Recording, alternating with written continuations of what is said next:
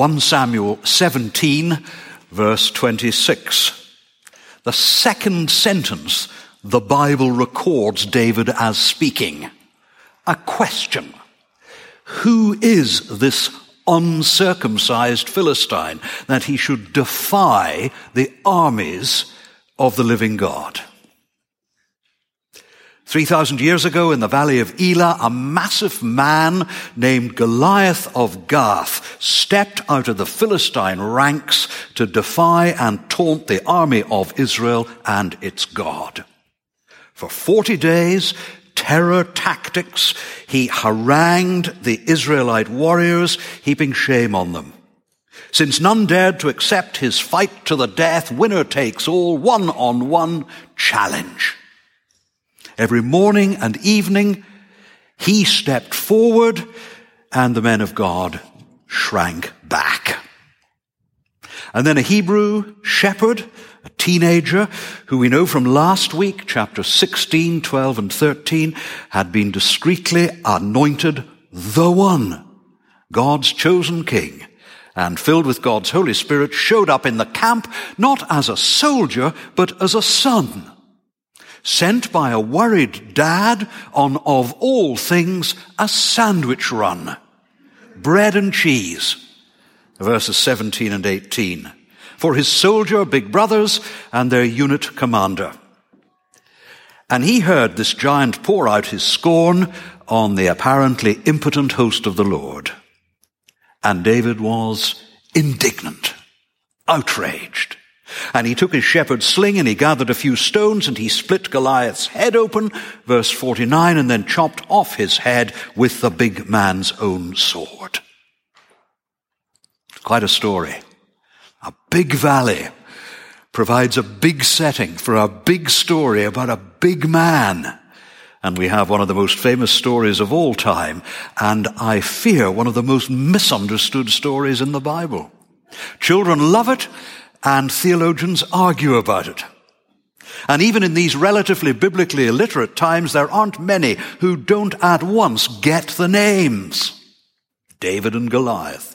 From famous cranes in Belfast to a 2013 bestseller by Malcolm Gladwell entitled David and Goliath, Underdogs, Misfits, and the Art of Battling Giants.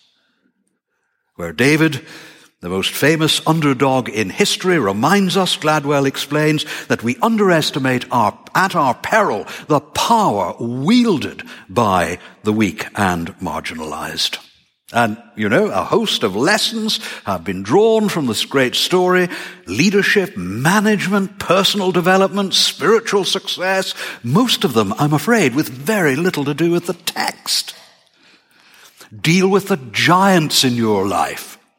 Understand your armor. The 5 stones of David. Resist the bullies. Well, now, there probably are useful talks in all of those, but they're not the thrust of the chapter. We love underdog stories, don't we? Lech Walesa in Poland, that solitary Chinese figure in front of the tanks in Tiananmen Square in 1989, President Zelensky in Ukraine at the moment. Why does God put these stories in the Bible with all this sort of gritty detail? The sandwich run, the family tensions, and you just feel that, don't you? Verse 29, now what have I done, says David to his brother in that exchange. The detail about Goliath, how tall he was, how much his armor weighed, the thickness of his spear shaft. What is God trying to communicate to us with all this detail? And somebody here this morning says, with justification, what has any of this got to do with me today? Well, I think it is that God wants us to know that his work, his covenant, his plan, that all these things are real. It's for a real world. And you get sort of real world details. It's for real people. And as you read this chapter, these people should be familiar because they're like us. We know about family squabbles. We know what fear is. We understand danger. We know how sometimes we wonder at what our reward will be. All these details are there in the passage. God wants us to know that his truth and the hope of his truth are rooted in his activity. This is not just a God who speaks. This is a God who acts. And so the detail is retained for us. We trust a God who understands what we face and whose truth speaks into the harsh realities of life in a fallen world, whose love, grace, and power meet us exactly where we are. Romans 15:4 is a useful reminder. Everything that was written in the past was written to teach us, so that through the endurance taught in the Scriptures and the encouragement they provide, we might have hope. Well, you know the story well. No spoiler alerts here. The Philistines were the old enemies. They were a marauding pirate nation, a perennial problem for Israel, and they had now encroached, verse 1, to Socoh in Judah. We're not meant to miss that. It's too close to home. It's 13 or 14 miles from Bethlehem, and it is undoing some of the conquest of the land under Joshua. Things are not going well. And the sad summary of Saul's reign, which we get at the end of chapter 14, said it all. All the days of Saul, there was bitter war with the Philistines. Should have been a simple thing for Israel in many ways, because God had said, I will deliver these nations into your hands, I am the Lord. But it wasn't working out. And for 40 days, verse 16, Israel would assemble for battle, and each day out would come this great warrior, almost 10 feet tall. And he would taunt the Israelites bitterly. And they would go back to their tents and commiserate. What are we going to do? And this wasn't the first time that they had faced giants, but it wasn't going well because this man looked simply unbeatable. Massively protected and massively armed. Verses 4 to 7. His shield the size of a bedroom door. His name, Goliath, spoke menace. His size, his armor, his weapons made him look an impregnable fighting machine. I still remember the poster from the wall of my 1950s Northern Ireland Sunday School with his ugly mug up there. And if what was seen was bad, what was heard was worse, verses 8 to 10. And that theme of taunting, mocking, defiance weaves its way through the whole chapter. 6 times, we're told, Goliath defies or disgraces Israel. And he shouts there in verse 8, choose a man and let him come down to me. It left, verse 12, Saul and Israel impressed and depressed, dismayed and terrified. Here was an uncompromising enemy.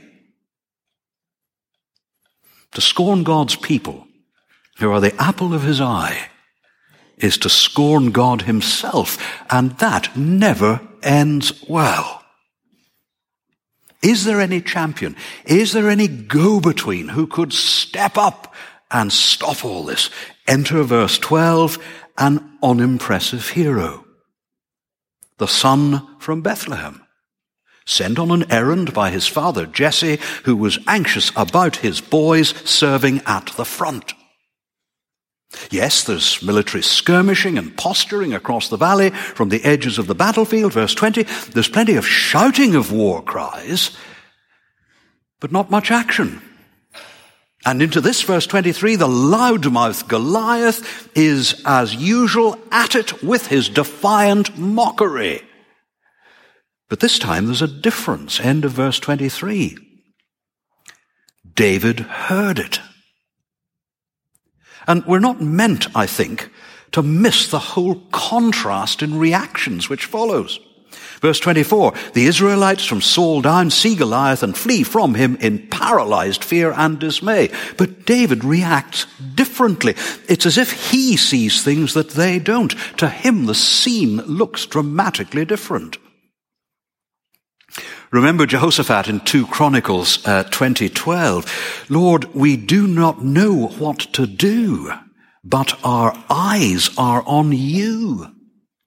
Well, in Israel's case, in the valley of Elah, it seems to be a case of, Lord, we do not know what to do, and our eyes are not on you. We're not even thinking about you.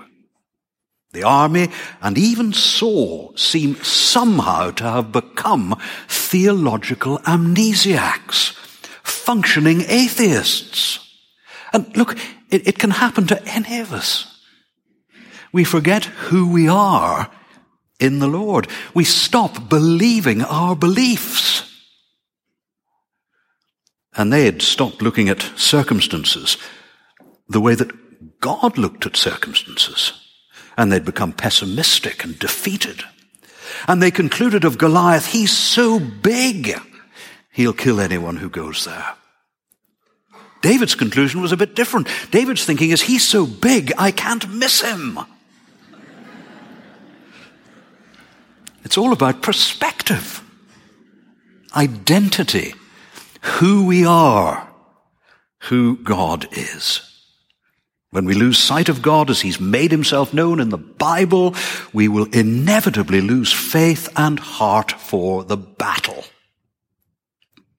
Well, we may still be shouting about lots of things, verse 20, but inwardly we're cowering, verse 24. We start acting poorly because we're thinking wrongly. Who does this loudmouth Goliath think he is? The people saw him as unbeatable. David saw him as uncircumcised. Verse 26b. Do you see the difference in perspective? It's not about how well the army is doing, or how good a leader Saul is, or how effective the military strategy is. No, it's not about these things. It's about God and his glory. And everything that God is doing, everything is about getting glory to his name. You know, we never look at our world or our lives or our situations neutrally. Our worldview, who we are, what we believe, is what shapes how we function in life day by day.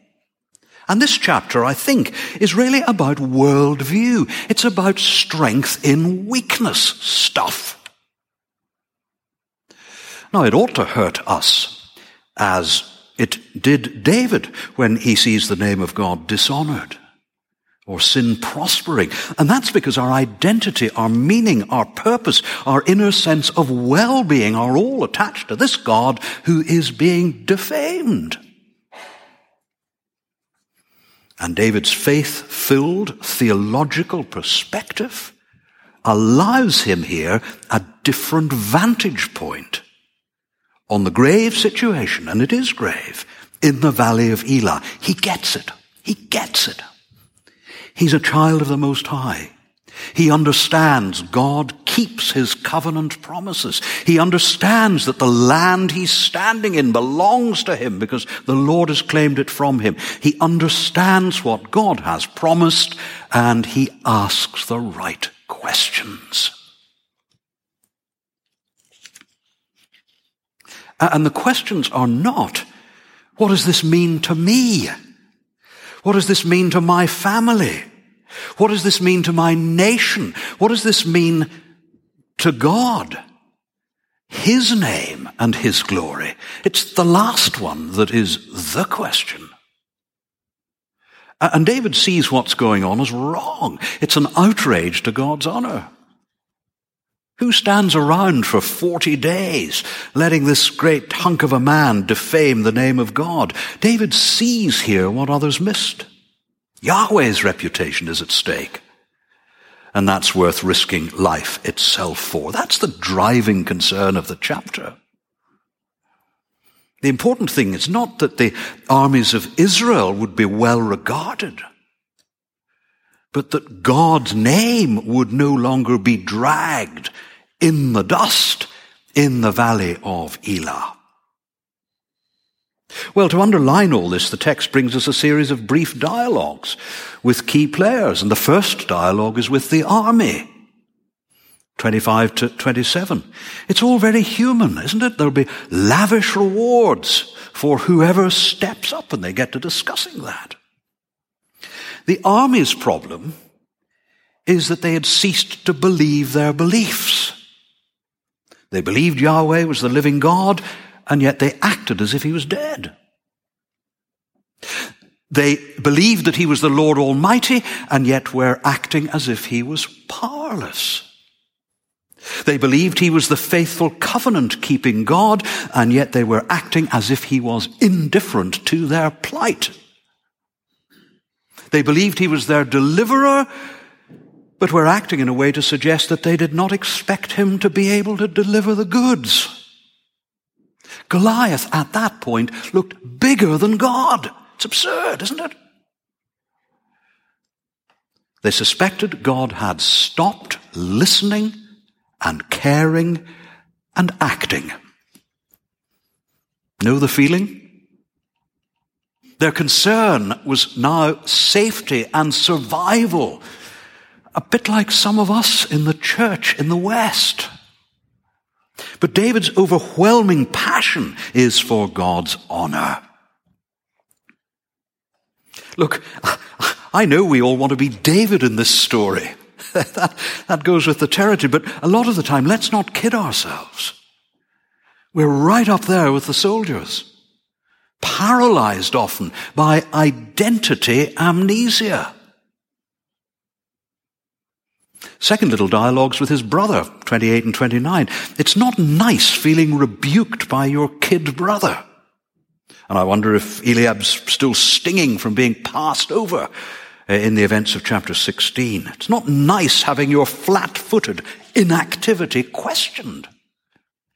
Eliab, verse 28, burned with anger. He's fed up with his brother. And you can hear the contempt in his voice, can't you? Why have you come down? And that patronizing tone about leaving those few sheep. Eliab stands here as another representative of those who are acting poorly because they're thinking wrongly. Even some of your own family may at times have you down as a bit of an irritating fanatic. Ask Jesus, he knew all about that. The third little dialogue is with Saul, verses 32 to 39. David is summoned. Saul overhears some of this. David is brought into his presence. The future king meets the failed king. Now, we don't know if this is the first time they've met. It may be. Chronology isn't always easy in 1 Samuel. As in a film, there are sort of flashbacks and anticipation. But you can almost hear the incredulity of verse 33. Dear boy, I don't think you're quite what we need. And Saul here is the voice of apparent human reason. He's sensible, reasoned, pragmatic, and wrong. Somewhere along the line, he stopped listening to his master's voice. The Spirit has left him. Somewhere along the line, he has stopped singing the songs that marked his confident trust in the early days of his kingship. Now it's practical atheism with him too. Solutions, he says, probably lie in armor and weapons, playing Goliath at his own game. And like Saul, again, we see ourselves here, don't we? Like Saul, we too sometimes get tempted to fight the world with the world's weapons. But David not only asked the right questions, he made the right choice. Verse 32.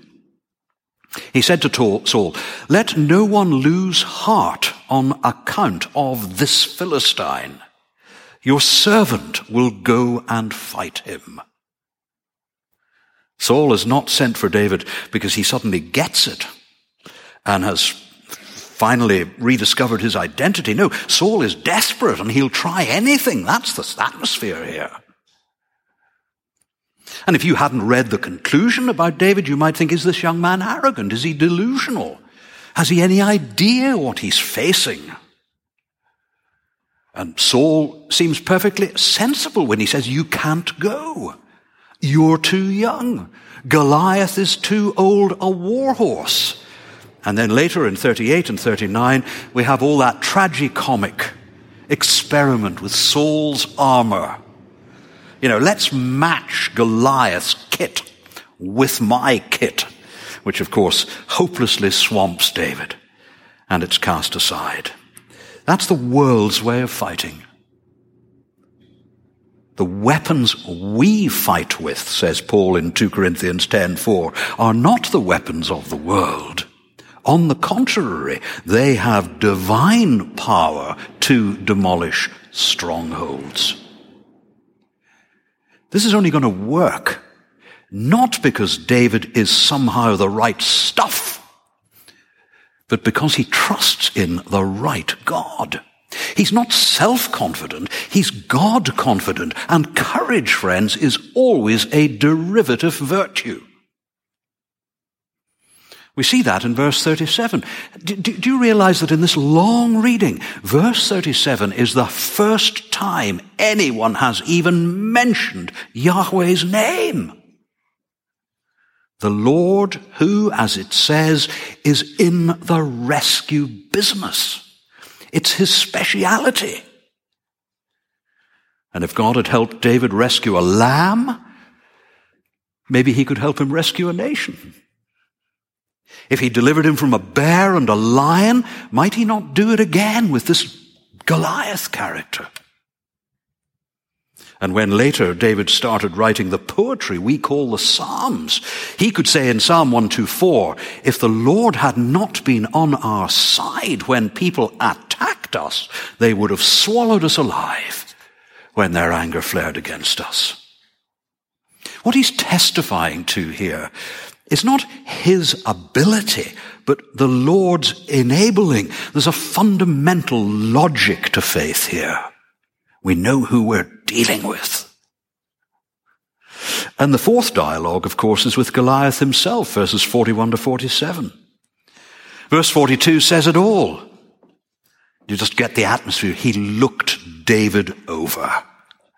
You can just feel the supercilious arrogance, can't you? The dismissive contempt of verses 42 to 44. Am I a dog that you come at me with sticks, verse 43. David asked the right questions. He made the right choice. And now finally we see he did the right thing. We've seen the uncompromising enemy, the unimpressive hero, and now here at the end is the unlikely victory. Verse 45. You come against me with sword and spear and javelin, but I come against you in the name of the Lord Almighty, the God of the armies of Israel, whom you have defied. Suddenly the confrontation's put in its proper context. Where does David's confidence lie? Not in his strategy, not in his weaponry, but in his experience of the living God. He's clear about who's doing what. Verse 46, this day the Lord will deliver you into my hands.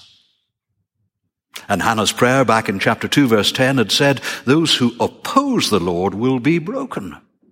Well, in fact, it looked as if the reverse was happening. It was the soldiers and Saul himself who looked like the broken ones at this point. This is all about who God is. And that's the issue today, isn't it?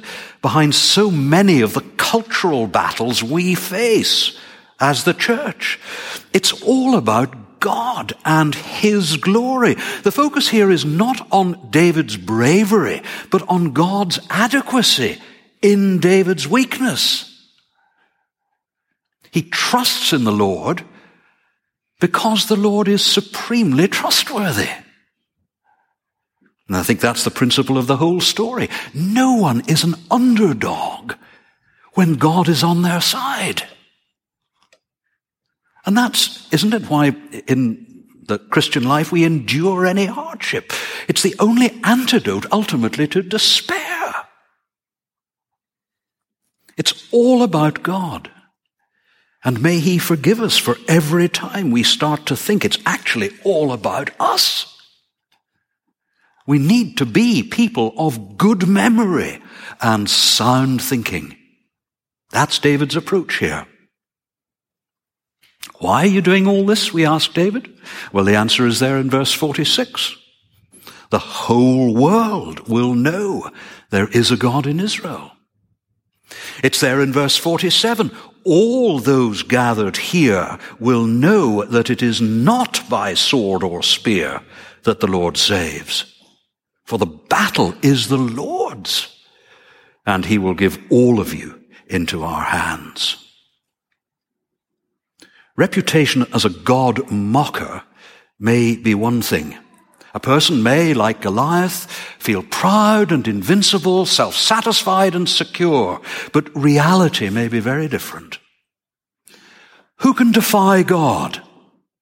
The answer is ultimately no one.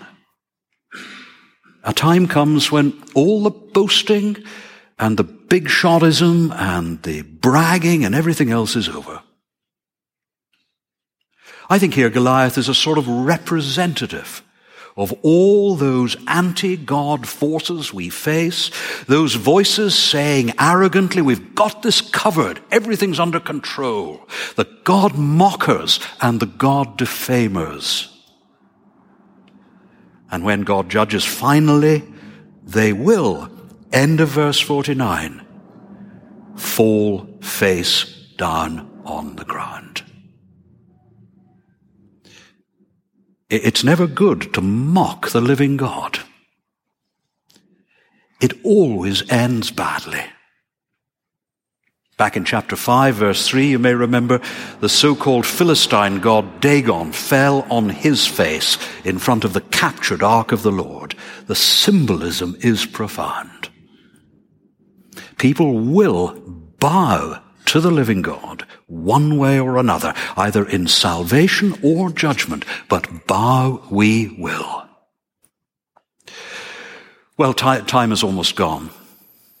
The question we're, I think, supposed to ask is not principally, where am I in this story? Though, of course, that's what we like to do. We want to be David, don't we? Want to be David. But a lot of the time we're not, to be honest. We're more elder brother, whinging on the sidelines. We're failed king with the sort of human solutions which are completely wrong. We're soldiers discouraged on the hillside, lots of noise, but not a lot of delivery. No, the bigger question is, where is Jesus in all this? Here's an event which was an extraordinary biblical victory. Israel's future depended on it. The army didn't fight. You know what they did? The army just watched. They watched as their future hung on the shoulders of David, a man anointed, appointed, a servant, chosen by God to be a champion, a man in between. A prototype, if you like, of Jesus himself. And as David stood between the armies of Israel and their defeat, so Jesus stands between us and our defeat. And where is our ultimate defeat? It's in death and judgment. You know, you run your whole life, and at the end it comes to a crashing halt. That's why death can be so frightening and unsettling. Who is there to stand between us and that eventuality? Need someone to step forward as our champion and savior to defeat our ultimate enemy. And the answer is that Jesus has done so. And his victory is the greatest news the world has ever known. That's why the message of this chapter is not that we're called to be like David. No, the wonderful news is that in Jesus we have a David who has won it all for us, and who has already triumphed in the valley of battle on our behalf. Let's pray. Lord, thank you that just as the army of Israel had reason to say, we are thankful that David stepped forward as our champion, so as we look at the cross of Christ and the triumph of his resurrection, coming to him in humble trust, we too are able to say, thank you for the wonder of your victory and your grace. Lord, as we go into next week, fill us with a deep sense of our true identity and worth in you. Help us to believe our beliefs, that we are children of God and live to the praise of your glory. Amen.